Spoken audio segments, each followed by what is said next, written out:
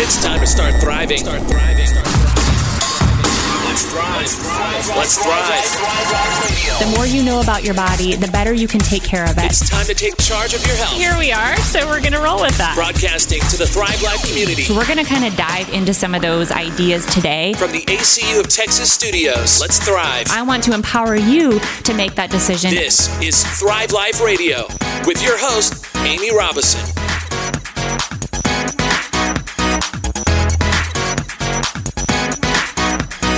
Good morning! Today on Thrive Life Radio, learn how to navigate the hidden expenses in investing. We have some really good stuff around that for you today. So Erica Jensen, owner of Respire Wealth Management, is back with me today to help you with your financial wellness. Welcome back, Erica. Thank you, Amy. I know. I'm so excited to have you. It's so weird not having you last week. I was like, I feel like I'm discombobulated now. I'm so used to my Erica on the end of the month, helping me finish it out. I'm so glad that I'm that important to you. You are. You're a very important, integral part of the show. So I'm glad to have you back. So thanks so much for joining me today live from the ACU of Texas studios. Good morning to the Thrive Life community. Thank you all for joining in today. For those of you that are new to the show, thank you for coming on today and listening. We have some awesome stuff for you today. Those of you that have been listening to us for a while, thank you so much for coming back. We love to have you. So I am your host, Amy Robison. I am a nutrition consultant and owner of My Life Delicious. And I want to know, how ready are you to make a change and take charge of your life and health? Here's Amy with this week's Five. Let's Thrive. Thrive in 5. All right, this is your 5-minute health spot of the week for tips, tricks, and resources. So this month, I will be reviewing the Netflix documentary Cooked. So there's 4 episodes, so that'll take us mostly through the month. So the documentary is from Michael Pollan. He's the author of Cooked and the Omnivore's Dilemma, which is a fabulous book if you have not read it.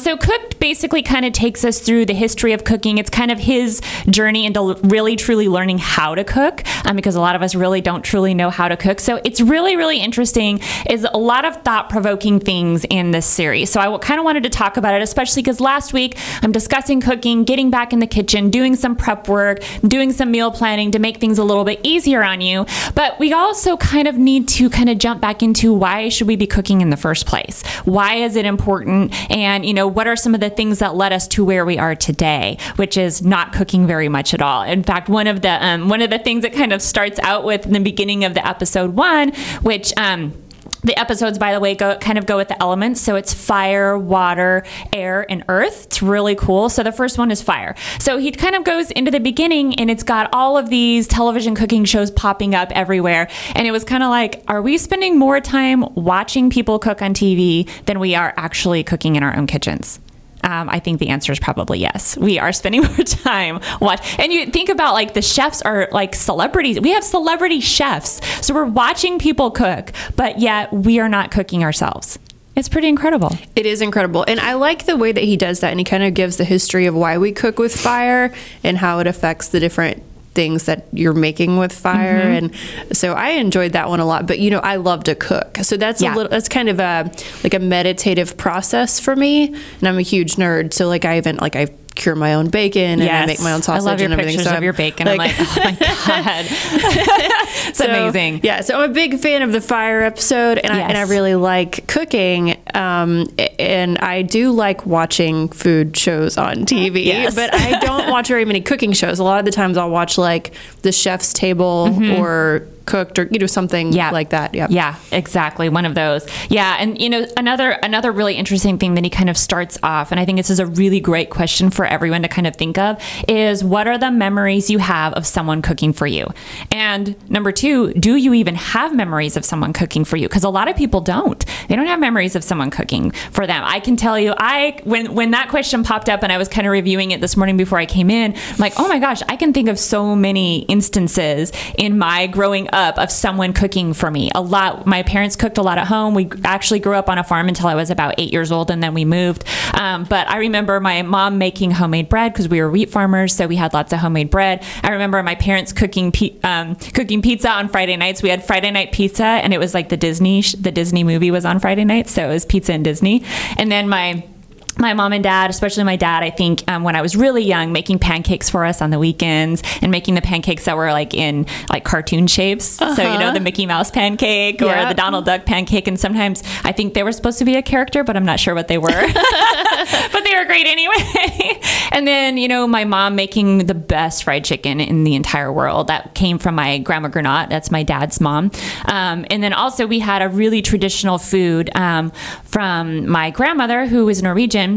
It's called lefse, and it's kind of like a potato-based tortilla, and it's made like a really specific way. It has these really, really skinny spatulas that you kind of move it and you flip it, and you can get the actual lefse griddle. I looked this up a couple of years ago. I'm like, oh my gosh, I could buy a lefse griddle. This is so cool. But it's fabulous, and you like smother it with butter, which I'm sure at the time was like country crock. So you smother it with butter and sugar and cinnamon, and you roll it up like that. And that was that. So we had that at every Christmas, and it was like the best thing ever. I remember specifically sitting in my grandparents' kitchen and watching her making the lefse. Oh, I want that. And getting to as soon as it was hot, like off the griddle, getting to go and grab it and roll it up with all the yummy stuff in it and eat it. It was great. So I have a lot of memories of cooking. I mean, I remember watching that. It was definitely mirrored for me growing up. How about for you? Yeah, I have really good memories of cooking. We spent a lot of time as a family eating home cooked meals. Both of my parents are really good cooks. My mom is a great baker, and then my dad is the one who taught me how to grill. My mom's from North Carolina, so when I eat the food that she prepares, it's a lot of like traditional country cooking with like cornbread and green beans and maybe like a country fried steak, which here in Texas we call chicken fried steak, or that kind of thing. Or like my dad, being from the Gulf Coast, you get a lot of different influences. So it's like a lot of sausage and a big pot of beans and like grilled meat and all that kind of thing. And so the growing up, that's we ate lots of good homemade things in my house. Yeah, us too. And I'm so like now today as an adult, even like maybe in my early 20s, I wasn't really overly super grateful for that. But now, much older than that now, I am really grateful for having seen that growing up, because then it became a very natural thing once I started cooking. And now I really do enjoy cooking. I mean, obviously there's days where I'm busy and I'm like, I really don't want to cook today because I'm tired. But overall, I really enjoy the process of cooking and, bringing things together, and then you just create this dish and it tastes wonderful and you feel good about what you're feeding your family. And it's just a really great process to go through. But I'm fully growing up. Yeah. And one of the things I like about the cooked show is that it's not preachy. Like, it's not about overthinking it. And it's so easy for some of these documentaries that come out, especially about nutrition, to take a lot of convoluted data and then bake them down just into the message that they want to get across. Yes. So these ideas that like meat is terrible, make it so overcomplicated. So many people are like, well, what am I supposed to eat, right? Yes. And in reality, eat what you can and try to eat whole, and you're going to be fine. Exactly. And that's why in my house, you and I have discussed this, we go full fat butter. We don't buy low fat anything. We eat as much as we can from whole. I love making like homemade bagels and stuff. I don't do that. I haven't done that in a while since I've been doing the keto thing. But I remember my mom came to visit one time, and my son's like, what are we going to have for breakfast? And she was just going to go buy a bag of bagels. And my son had never seen bagels purchased at the store. So he's like, what are we having for breakfast? She's like, we're going to have bagels. He's like, we don't have time to make bagels. Because he knew. It was, that's what you do at home. Yeah, you don't buy them in the store. Yeah, I know. It's funny that you say that, because it's so amazing that you have actually brought your child up to see that food should be made at home most of the time. That's really the best option. Now, I understand that that's not always an option for people based on your priorities and your time, but it is the best option because you have control over what you're putting on the table. Yeah. You don't have to get as complicated as making your own bagels, but having a nice home cooked meal, even if you're getting vegetables out of a can, they're still fine to eat, or vegetables from frozen, or whatever it is. You can prepare those great ways, and it's really important just having the family meal and something home cooked. It absolutely is. And that is one of the really true messages, is don't overcomplicate things, because you don't really have to. And that's why I hate like diets. I hate rules. I hate all of that. Just chunk it all out the window as far as I'm concerned. And a lot of the work when I'm working with clients is, what is your body telling you that it needs? If you don't know, this is what we need to work on. We need to work on you figuring out how to listen to your body and go off of the cues that your body's giving you instead of what the rule is. I was literally just having this conversation with someone about ketogenic diet and intermittent fasting, and and they were just like, I don't know what to do with all this, because it's like, how do I figure out the rules? And it's like, we need to get rid of the rules. Like, this is what we want to do on the whole, but it was that idea of, if I have to count everything, I can't do it. And it's like, no, you can't, because you can't keep up with that. But once your body, you don't have to think about that. You just naturally do it. Yeah.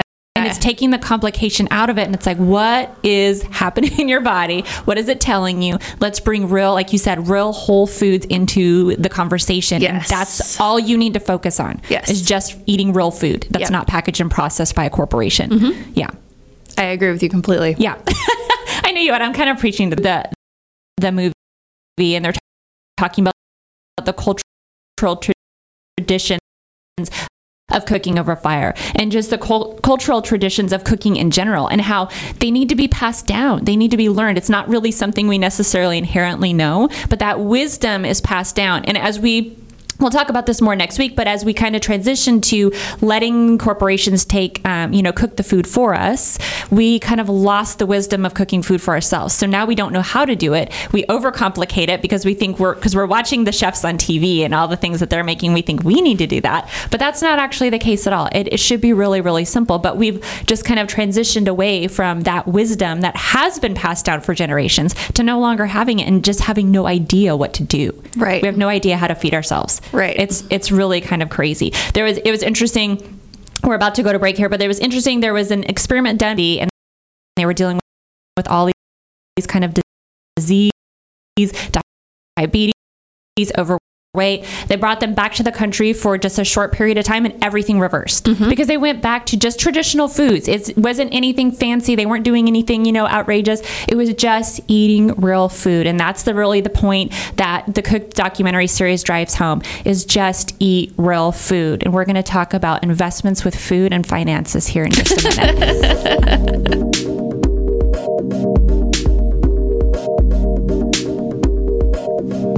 Welcome back, Thrive Life community. Thanks for joining me this morning with Miss Erica Jensen back on the show. Thanks for coming back today. I'm so glad to have you. Yeah, thanks for having me. Of course. So we are having a great conversation about the documentary series Cooked, which is on Netflix. It basically kind of talks about, getting back into the kitchen. And like you said, it's not preachy and saying you should do this or that. It's just, this is what people have done. This is culturally, if I can talk, what people have done and why cooking is so important. And I totally got just made fun of by Adam during the break because I was having this great memory about my parents making pancakes for me when I was a giant kid. Nerd.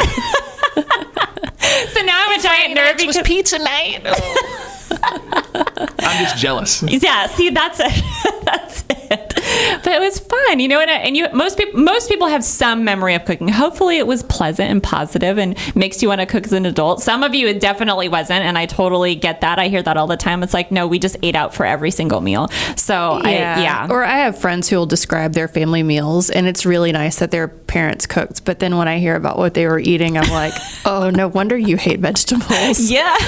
Or they boiled to death the broccoli, or you have like the mushy green beans. And no flavor on it. No flavor, or, like the asparagus out of a can. Oh, it's really bad. Yeah. I can see why people hate vegetables as adults, because they're just, again, that understanding of how to cook properly that usually gets passed down, it just has gotten lost in translation over the last 100 years, where we just don't even know how to prepare food anymore. When people tell me they don't like something, I'm like, it's because you haven't had it the right way. Exactly. I mean, unless it's cilantro, right? Because some people hate it. Some people can't because it tastes like soap to them. Yes. It's like a genetic thing. I get that. Yeah. But if there's a vegetable that you hate, like people are like, I hate Brussels sprouts, or I hate asparagus. I'm like, you just haven't had it the right way. Exactly. Yeah. Lots of people tell me they hate beets because they're real earthy tasting. I love them. But beets, man, if you roast them, it brings out all the natural sugars and they taste fabulous. My favorite way to make beets, and I totally converted a friend of mine to being a beet lover after this, is to actually kind of pan fry them almost in coconut oil. You could use butter too, but I used coconut oil and then some orange zest and fresh squeezed orange orange juice and some nutmeg.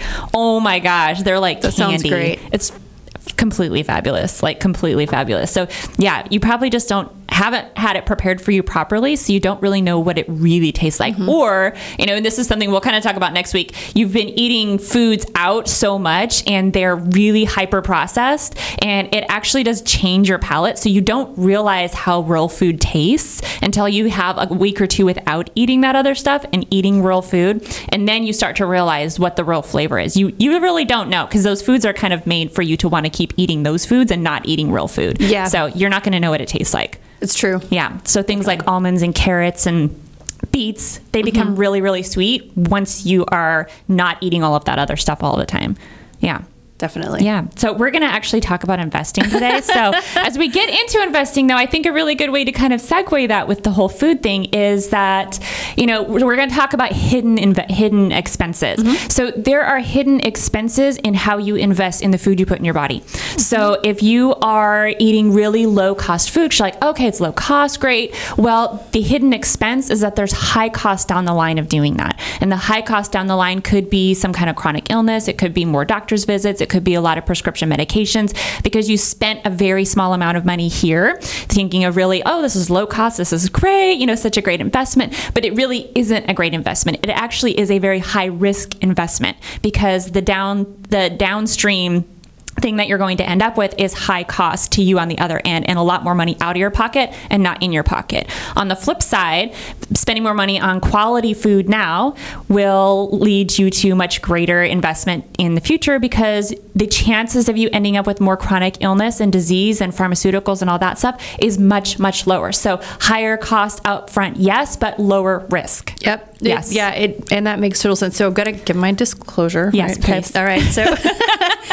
So I am Erica Jensen, and I own Respire Wealth Management. I'm not going to be making any investment recommendations today, and the things that I say should not be considered advice. You should always consult with your financial advisor. Respire Wealth Management is registered in Texas, so this shows not an intention to market outside of the state of Texas. And we will discuss a lot of things that may apply to some people and not to others. So again, always important. Consult with your financial advisor. If you want to call me because you have questions, feel free to. And then anything that we talk about outside of investments, those opinions should not be considered opinions of Respire. And I think that should cover everything. I think so, yeah. Just making sure that everyone's on the same page, kind of where we're going with this. This is educational. Yeah. So it's just to kind of give you some education, in everything we talk about on the show. It's educating. It's getting you to maybe think outside the box a little bit, understanding how to navigate the different worlds that we discuss in your wellness. And I consider financial wellness to be a huge part of an overall wellness journey, because finances, as we have discussed multiple times, can be extremely stressful if you don't understand them. And a lot of people don't. We don't have those tools. So just like we were talking about cooking, like don't overcomplicate your dinner, right? Yeah. And try to get good nutritional value with your investments. It's easy for people to overcomplicate them because they want futures and they want commodities and they want options and they want, so they want to trade derivatives. And, if you're trading with a few $1,000, you're kind of wasting your time. And there are lots of studies that show that people are actually losing money on their option strategies because of the way a lot of people trade, for example, options contracts. We won't go into what those are, but if there's someone listening, they're like, okay, I know what she's saying. Where they're That's good, because I really don't. Where they're basically gambling. So they're buying these contracts all the time, just waiting on a big win, but they end up losing out on the cost to trade them and then on all the times they lose. So they'll go and tell you, I made this much money off this one options trade, but they're only telling you about the time they won and not about all the times they lost leading up to it. So just like with food, there are things that are going to yield you better quality nutritional value. And with investments, there are things that are going to supply you with a better quality investment or better quality returns over time. And we've talked about before that there's no magical pill. Right. So with investing, it's just really important to remember you don't have to overcomplicate it. It can get really expensive and you can have a lot of unnecessary risks, and it's not gambling. So I know I've addressed that before too. Yeah. If you're treating investing like gambling, you're in the wrong game, and just take your money and go on a trip to Vegas. Yeah. Don't try to gamble in the market, especially if you don't know what you're buying. People all the time trade currencies, and I'm like, even top economists can't tell you what those two currencies that you're looking at are even going to do. So why are you spending your time trying to hit it big on this one currency? So that stuff like that, to me, for the average investor, doesn't make sense, and yet people will do it anyway.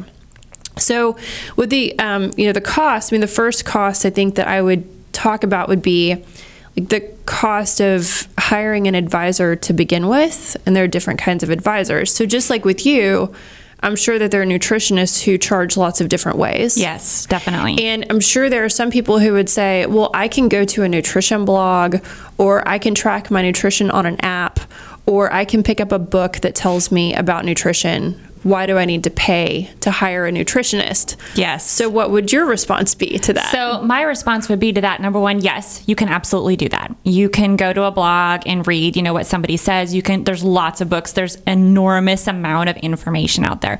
But those things are very general. So those things really actually don't apply to your personal situation. So if you want personalized nutrition to say, like, we were kind of talking about in the beginning, I want you to know what's going on in your body and not make a decision based off of what all of this stuff is saying, because it's not personal, and they're out there to sell their book. They're out there to get more people on their blog, or, they're out there to sell a product. And so it's not necessarily about what your individual needs are. So I say, if you want to know what your individual needs are and learn how to take care of yourself from here on out, that's why you hire a nutritionist. It's not to even get to be told, eat this, not that. It's how do you need to feed your body and listen to your body from here on out. And I can give you those tools where those other tools out there don't provide that. Okay, so that's excellent, because that's exactly how investing works, right? You could go and you could read a blog, you could subscribe to a newsletter, you could buy a book on investing, you could pick up ideas from friends at work, but someone who has a subscription to the Motley Fool is not, don't get me wrong. Or they buy, Investing for Dummies. Yeah. That doesn't make that person that you picked up that investment idea from a professional investor, and that doesn't mean it's good advice. Right. And you could go and you could pay $5.95, $6.95 a trade, right? And do it on your own. Do you know when to sell? Do you have the rules in place? Is the thing that you bought appropriate for your goal? Have you even established the goal for buying that investment in the first place? There are lots of things you could do on your own, but if you don't know the ins and outs of what you're buying, then why are you doing it? And so an advisor, yes, we cost more, right? But I have a house, and I have a family, and I have a child, and I have dogs, and I've got all these expenses that come along with having a family, just like anybody else would. So when you're working with a person, it's going to cost more versus if you're using a discount brokerage and doing it yourself. Right. And that's the big thing to remember. And so hopefully, when you hire an advisor, they're worth their fee. Yeah. Absolutely. And I think that's really one of the critical components is, are they worth it? And I know we've talked multiple times about how to find an advisor and kind of what to look for and stuff. And then not also being like I just had a blog post sent to me recently from the school that I attended, and it was about not being the dinner table nutritionist. So the same thing about not being a dinner table financial advisor. If someone's doing giving you dinner table financial advice, it's not what we would consider, even from the investment standpoint or finance standpoint, holistic or functional, because you're not taking that person's story into account. You have no idea what their history is with how they use finances, number one. Same thing with food, what they're putting in their body. Because I have people ask me questions all the time, and I have a hard time answering because I'm like, I can't really give you an answer because I don't know your story. So if I give you an answer, I'm actually doing you a disservice by giving you a tip, because you can't really apply that because I don't know how it applies to your story. So it's the same thing with investing. Like so you're working with someone and they're giving you, dinner table financial advice, you're not really getting the best bang for your buck as when you hire someone who can tailor it to your needs. Yeah. And so the other pushback we get, and it's funny because you talk about having to personalize it. Not only do we work to personalize it, but it's a trend in the industry that we have to personalize it. So if you're going out and you're doing it yourself, there's no requirement that anyone really know anything about your personal finances, whether or not it's suitable. You're making those decisions all on yourself. You're out in the wilderness. That's up to you. If you blow yourself up, fine. Right? Nobody cares. But if you're working with an advisor, we have to keep copious documentation about you. We've got to update it every year. We need to know your liabilities. We need to know how much your house costs. We need to know if you have kids and if you plan on sending them to college and if that's a goal and what you're spending on your cars. And we need to know how much you earn and how much you have saved in outside retirement accounts, what your outside accounts are invested in. And we need to know those things to make sure that when we're making recommendations, we're not going to put you in a bad position. Right. And that's called suitability. And so it was hilarious. A few years ago, there was a video that circulated, and it was these two bears. I think they were bears, some kind of furry animals.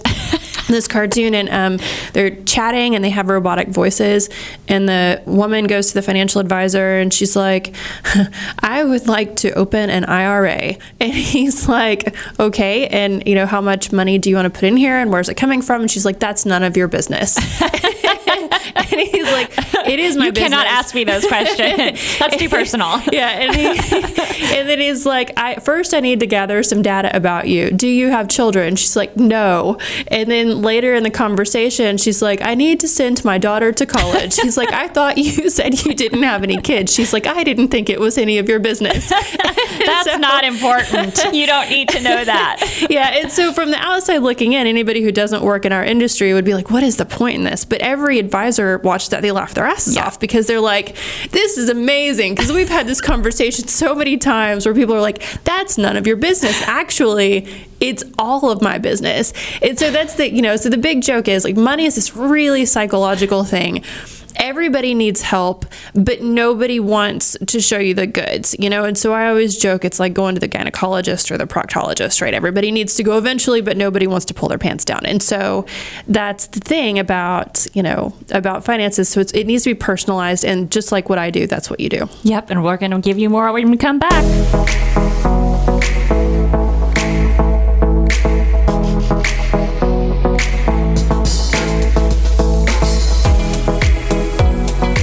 Welcome back, Thrive Life community. So glad to be with you this morning. We have had a great show so far because Erica Jensen is back with me.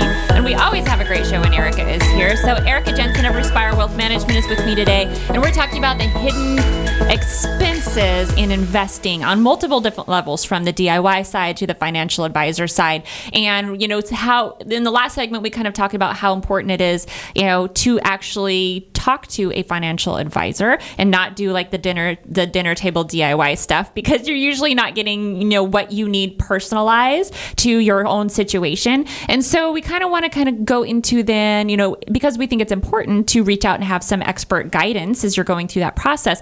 So if someone were to want to hire a financial investment, what does personalized investment cost? And, if somebody wanted to just call you and have them, can you buy a certain investment for them? Can you do that?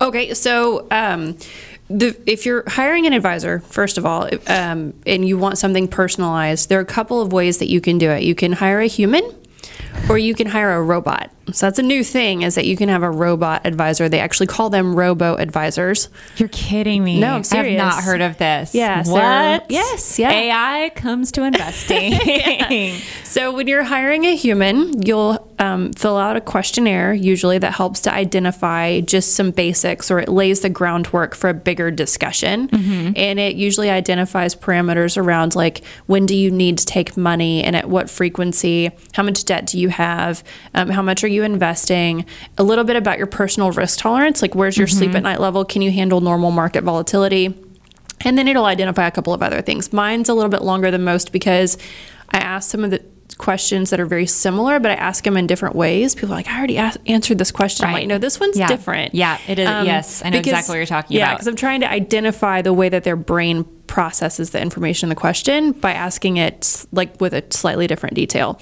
So there are things that I get from that questionnaire then that lead the bigger discussion, and I collect lots of data about suitability, and then from there, then we go on to picking an investment. So people will come to me, they're like, I want to see your investment return, send me something. I'm not going to hand you that because I don't know what's appropriate for you yet. And we'll have that discussion after we figure it out. I can't just give you, right? Just like you probably wouldn't just hand somebody a meal plan, right? No. And I do have people ask me for that. Just tell me what to eat. And I'm like, I literally can't tell you what to eat. I know nothing about you. I can't just, say, okay, yeah, here's a meal plan. Just go for it. It's totally going to work. Because it's not going to work. No, that's the thing. And I need all this other information because if the market drops 10% and you're freaking out, I should have known that up front. Right. If suddenly you call me and you start depleting your account rapidly, we probably didn't have a deep enough discussion, right? So there's lots of things there that can impact what your investment selection will be. So people are like, send me some pieces on your investments. I'm not going to do that. Literally not going to. So because that would be a recommendation without knowing whether it's suitable. So for someone like me, our fee generally starts, I think industry wide, it's a good standard to say 1.25% to 2%. If it's 2%, that's really getting on the high range. Some advisors do still charge 2% because they feel like what they're charging is well worth it. Some advisors will discount their fees down to like 0.5%, maybe based on the assets, or if you brought your entire family and that's all piece of it, so they can afford to give sort of like a bulk discount. So when you say like 1/4 to 2%, so is that like on what they're investing? What is that based on? So the 1.25% to 2% is usually based on the assets under management, or AUM. You'll see AUM, that's assets under management. So it's usually the amount that's invested. Now, other people who are independent like me have flexibility to charge other fee structures. So, for example, I heard about a guy in Massachusetts where he charges based on net worth, and then his office also does the person's taxes in addition to the investments. And so it's a bigger service they're offering. So they charge based on net worth, and they have a minimum that they charge. So you really, want to be pretty high net worth before you're working with them. Whereas with mine, I'm just charging on AUM. So I'm an RIA, a registered investment advisor, which gives me a lot of freedom and flexibility in building my business. And so is that guy. So we can charge a little bit differently. Broker dealers, and I won't go into what that is. They're just a different structure, different business structure than we are. They usually don't have the same flexibility in the way that they charge. They tend to be a little bit more expensive because that advisor has a bigger broker who's representing them. Right. And they kind of determine what that advisor gets paid based on. Yeah. Yeah. So it's a little bit different. So so when someone's hiring an advisor, they can usually anticipate, for most people, paying about 1.5% to 2%. If they get up to 2%, they're really on the high end. What are they getting for that? Right. So, is there, there are more services being offered? Is there, some kind of perk that's coming with that? What are they getting? And then as they're adding money in, then they can anticipate, getting break points or spots where it gets cheaper. And so that's just kind of a baseline, and then it usually gets cheaper from there. Okay, that makes sense. Yeah. And so if someone called me and they said, hey, I want to buy Apple, or let's say you do an IPO someday of My Life Delicious, and it's huge, and there's all this buzz around it, and there are people. I like the sound of that. That's really nice. I want to get on the My Life Delicious IPO, right? I would not buy that. I'm sorry. I will not be buying Amy's IPO for you. That's like it hurts the heart right there. But I get it. Yeah. So the reason is I don't allow clients to call me up and say they want to buy something. It would cost me a lot, and it would require a lot of work for me to then monitor that investment. If I buy it for them, I'm then required to monitor it. I automatically become partially responsible. Yeah, so it's not like it's just a one-off, like it's one and done, and then it's just, good luck. There you go. I bought it for you. Yeah, so you actually have to now you're in charge of it at that point. I know I'm in charge of it. If something goes wrong, then that person can then say, well, Erica, is holding this in her accounts, and she's a fiduciary. She's an RIA. And so, she let me buy the My Life Delicious IPO, and so you're kind of saying that as if the IPO would go down in value. Well, there's a long history of IPOs where initially they do go down in value, and then they bounce back up and they do fine. Okay. So there's there's I'm that. Good. So I'm good. So we know that for in the future, if I see that go down a little bit, it's definitely going to go back up, and then I'm going to maintain and be fabulous. When there's lots of buzz around something, like I know there. would be around. There would be a lot of buzz around the My Life Delicious. Yeah. Yes. It would be huge. Yeah. Well, maybe it just will be huge. Just kind of throw that out there. Well, like, okay, so for example, Spotify, there was all this buzz around Spotify. Like, I don't care what Spotify does. If there was all this buzz around the Spotify IPO, and I won't go into IPOs, but like it didn't do what people wanted it to do when it first came out. And so that happens. So if someone called me up and regardless of what they want to buy, I will not buy it because it's different from what I would normally monitor. It's outside my parameters. I do not want to keep track of individual investments for people that they've chosen. If someone wants to buy something for themselves, then when we're having a discussion, we'll talk about them setting up a separate account where they trade for themselves. They can buy and sell in that account a lot cheaper. So if they're paying $4.95, $5.95, $6.95, and on some platforms free, a certain number of times a month, that's going to be cheaper than what I would do it for anyway. Right. So it doesn't make sense for them to go through me. It makes sense if they're going to make that decision no matter what I tell them. Right. Then just do it in another account. Yeah. When we have our meeting, I'm going to ask what's How in it's the other going. account. Yeah. How's that going? How's that? Yeah. How's your DIY? Yeah. Well, and I'll ask that because I want to know how it's going for them, but also I want to make sure that I have not overexposed them to risk. And so if they have something over here and then I have a replication of it over here, there may be too much risk exposure that I've created for them by not knowing what they have. Yes, over here, that makes right? total sense. Yes. Yeah, it makes total sense that, if you're investing for yourself, and again, going back to what we were talking about in the last segment, when you're working with a financial advisor or advisor of any kind, the more information you give them, the better, because they can make better decisions for you. Yeah. So you need to kind of lay it all out on the table and not be like, that's none of your business, because the more information you have, just even with nutrition, the more information I have about your health and your history of health, the better recommendation I can give you. Yeah. Well, anytime you go to the doctor, we were talking about that, right? And so recently I took my oldest dog. I've had him since college. He's 14. He's an English Bull Terrier, like the Spud McKenzie dog, right? Yes. And I took him to the vet because he was sick.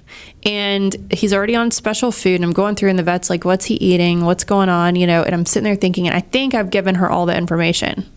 But then like 20 minutes into being there, I realized, oh yeah, in order to get him to eat, because his appetite's been going down, when I make a big thing of chicken at the beginning of the week, which I do, so we have go-to lunches and stuff ready, then I'll take the liquid, which is basically like a bunch of gelatin and all the good there's some stuff. fat and stuff in there, and I'll put it on his food. She's like, oh no, he can't have all that fat. That's why he's sick. Right? Oh. So if I had not thought about that and hadn't told her, then we never would have fixed his issue. Yes. And so that one little innocuous thing that I thought was okay ended up costing me a lot in vet bills, right? So yes. Yeah. So investments are the same way. If I'm sitting down with someone, I need to know all I can. If someone is doing it themselves, it's going to be cheaper because there's no one involved. Now, if we go to the robo advisor, which we call just robos for short, we go to like the robo advisor thing. There are lots of different service providers out there. They usually cost like 0.25%. So like maybe like 1/5 of what it would cost to have an advisor, which is a huge difference. And so there are lots of people sending their money into these robos. Robos usually have a questionnaire, the same as I would. That questionnaire identifies things about the client, like their liquidity need, how much cash they need, when they need it, their risk tolerance level, outside assets, not to the detail of what you own, but just how much you have outside, how important is this to like your lifestyle, and then it makes a recommendation. But that recommendation is based on an algorithm that tracks the questionnaire, and it does not guide. It does not guide a discussion with an advisor, and then you're prompted to kind of resubmit that questionnaire every year. Whereas with an advisor, you go back and you talk to that advisor every year to talk about how your goals or your circumstances have changed. Yes. So there's a lot of that out there in the health world too, because there's questionnaires all over the internet. So you can literally go and fill out a questionnaire and kind of diagnose yourself with what the problem is, and then of course they've got tools for you to fix yourself too. So we're going to kind of dive back into that here in just a minute, and more on the DIY and using an advisor.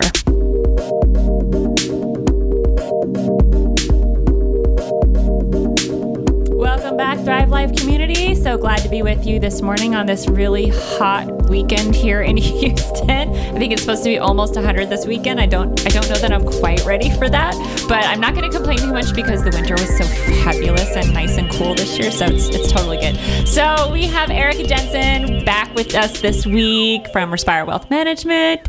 So glad, as always, to have you here. And we've been having a great conversation just about investing, hidden expenses, and as we were going into break, we kind of started talking about, hiring a financial advisor, but also the robo-advisor. So we were talking about a few things during the break, just about, no human contact with you and how they're kind of regulated. It's very different than advisor. Would you talk a little bit about that? Because I thought that was really interesting. Yeah. So just like if you were, I talked about the discount brokerage where you're paying $5.95 a trade or whatever. When you're doing that, there's no human interaction. You might be able to call a toll-free number and get tech support or something, but they cannot tell you whether or not you bought the right thing. You could call them and ask them to place the trade for you if you're not using the app or whatever, and they might charge you, $50 for the trade instead of you paying $5.95 because suddenly you used a human. Mm-hmm. But they can't tell you whether or not it's a good or bad buy. They're literally just taking an order. And they even make sure that you realize that you're not receiving advice from them when they place that order. Right. With a robo, it's based on let's say 5 or 6 questions. My questionnaire is 12 to 13. My questionnaire results in a discussion with a human. The robo-advisor does not result in a discussion with a human. It goes into the investment management, and they're regulated differently. So the way that they're set up and the way that their legal parameters work, they actually will not contact you to discuss the model. You're in that model with everyone else who has the same score. So where I might notice, if I'm looking at my questionnaire, I might notice differences in the way you answered one question or another. So one question you might answer that indicates that you're, looking for capital appreciation. Another one you might say you're aggressive, but then another one might say, I need income right away. Right. And you might say, if I lost less than 10% of my investments, I would be upset. Well, those are contrary to the way you answered the first two. Mm-hmm. And so we get a bigger discussion from that. If you're answering the question on the robo-advisor questionnaire, you're literally going into a portfolio based on the average score of your answers. Mm-hmm. So you could have conflicting answers, maybe because you didn't understand the question. Right. And then you're still going into an investment model that really might not be suitable for you. Exactly. Well, and weight questions are worded based on your perception. You may think that it means one thing and it actually means something totally different, and you just put yourself into a model that is not appropriate for you at all. And sometimes the way questions are worded, they are kind of leading you to a certain answer, even though that might not really apply to you. Yeah. And so you sign documentation that says, I realize this is an algorithm. I realize that I will not be contacted by a human. I realize that my, investments are selected based on these questions and the way that I answered the questions. And so when you're going in there, you're signing yourself up for no human interaction. The reason it's cheaper is because there are fewer mouths to feed. Mm-hmm. Someone developed the algorithm for the questionnaire. Someone develops the algorithm for trading in the investments. Someone reviews those investments and those algorithms, but they're not going to contact the client. The client chose that. They realized what they were getting into. They got a big, long legal document they probably don't read. And then, and so it's important for people to recognize when they're paying less, this is what they're paying for. Right. So that's, yeah. Yeah, and in many things, you can really pretty much apply this to any area of your life. You get what you pay for. So, if you're paying, just like we were talking about at the beginning, if you're paying a small amount of money on food because you think it's a great deal, like, I got $1, per pound on steaks. Fabulous. Not really, because it's so poor quality that the risk is really, really high. And so you've actually just made an investment into something without really all the facts and all the details. And the long-term effects of that can be an outcome that you really don't want. Yeah. And I want to clarify and say, I don't think that the investment management or the investment choices necessarily of these things are a bad idea. I think a lot of them have very reasonable investment allocations, that they're set up in a way that I would consider good. I would consider better than someone would do, probably completely on their own. Mm-hmm. But it's the fact that what you're getting out of it is only as good as the information that you can put in. Right. And you're not going to get that human contact that you would get if you're working with, an advisor. And so that's the thing to keep in mind. You're paying less, but you're getting less for it you're still getting usually good quality investments. They just might not be suitable for what you need. Right. And without having, the ability to talk to a human being maybe and say, I don't really understand this question. Can we clarify it? Or this is how I'm interpreting this. And is this right? Is this, the type of information I really want to be giving? When you can't do that and you're kind of just winging it at that point. Yeah. And really, it's not a good idea to wing anything, right? No. It's just, I like winging it if I go on vacation. Right. But generally, I know I've got my cell phone, I've got my debit card, I've got credit cards, I've got, cash I can get around. But if you're winging it in the wilderness of stocks and investments, you have no idea what you're getting into. Yeah. If you're looking at hiring someone in the first place, you don't even know if the information you're getting is quality, then why are you trying to find the cheaper alternative? And so that's the way I feel about it. And yeah. And I'm not just saying this because people pay me to do it. I really honestly There really believe is truly no bias here. Yeah. Yeah. So yeah. That's a really good point to that. Really, it's, but I think the information is really good because first of all, I had never even heard of robo-investing. I didn't even know that was a thing. Mm-hmm. So now we've brought the AI into it, which is, there's controversy around all of the way that these things work. And, but discussing what the benefit is of working with a human being and have a human being to talk to, and are you a good candidate to use a system like that? Or are you a candidate that really needs to be able to sit down and talk to someone? And those are some questions you really kind of have to ask yourself. How much accountability do you need in the things that you're doing and the decisions you're making? How much do you understand and how much do you not understand? And are you okay with the risk of winging it? Because you are kind of winging it when you do that. Are you okay with that risk? Or are you someone who wants to be a little more conservative and make sure that you have as much information as possible with where your money's going? Well, and it's painful for a professional like me or like you to sit down and talk to somebody and be like, look, you have to be honest with yourself, right? Yeah. I mean, I've had clients where they're digging themselves into so much debt. I'm like, you have to throw away the shovel. Yeah. And when you have those discussions about, stop winging it, you don't know what you're doing, you got to throw away the shovel. As professionals, because we work for our clients, we have to keep that discussion really friendly. It has to be very professional. We don't want to offend anybody. Mm-hmm. But it has to be pretty real. But it has to be, it has to be pretty real. And there are times where I'm just like, oh, I just want to shoot this person straight, give them the exact word, just say this to them. But then you have to be really sensitive and you have to be careful how you say it because you don't want to make them mad. Mm-hmm. They'll get pissed off. They'll leave. They'll go somewhere else. But I've learned as I've gotten older, when I have the initial conversations with my clients, I don't have to take every client. Yes. I can usually gauge when I'm working with the clients, is this someone who genuinely wants my assistance? They're going to be honest with themselves. They're going to be honest with me. We're going to develop a good partnership. We're going to be able to work together, and then we can start that relationship. And so that's a challenge, I think, for a lot of people in any industry, any profession, where you've got to have that real conversation. And there are some people that just don't want to listen to you. Yep. And I do the exact same thing with my clients. I don't take every single person on because it's a commitment for both of us. And so I don't want to waste their time and I don't want to waste my time. I want someone who wants to work with me. So if there's someone who wants to take that leap, how do they get in touch with you? Visit www.respirewealth.com. That's RESPIREWEALTH.com, or give me a call, 832-915-0575. Yeah, and even if y'all just have a question and just need, a direction to go, just, give Erica a ring, send her an email, and she can, steer you into what sounds like possibly the best, direction for you to get started. Thank you so much for joining me today. You're going to be back with me in a couple weeks. Yay! Yay! So everyone have a great weekend, and I will see you next week on Thrive Life Radio here on VinylDraftRadio.com. Amy Robison is owner of My Life Delicious Nutrition Consulting Company. Reach out and learn more at MyLifeDelicious.com or call 832-875-2358. Thrive Life Radio, a Vinyl Draft radio production.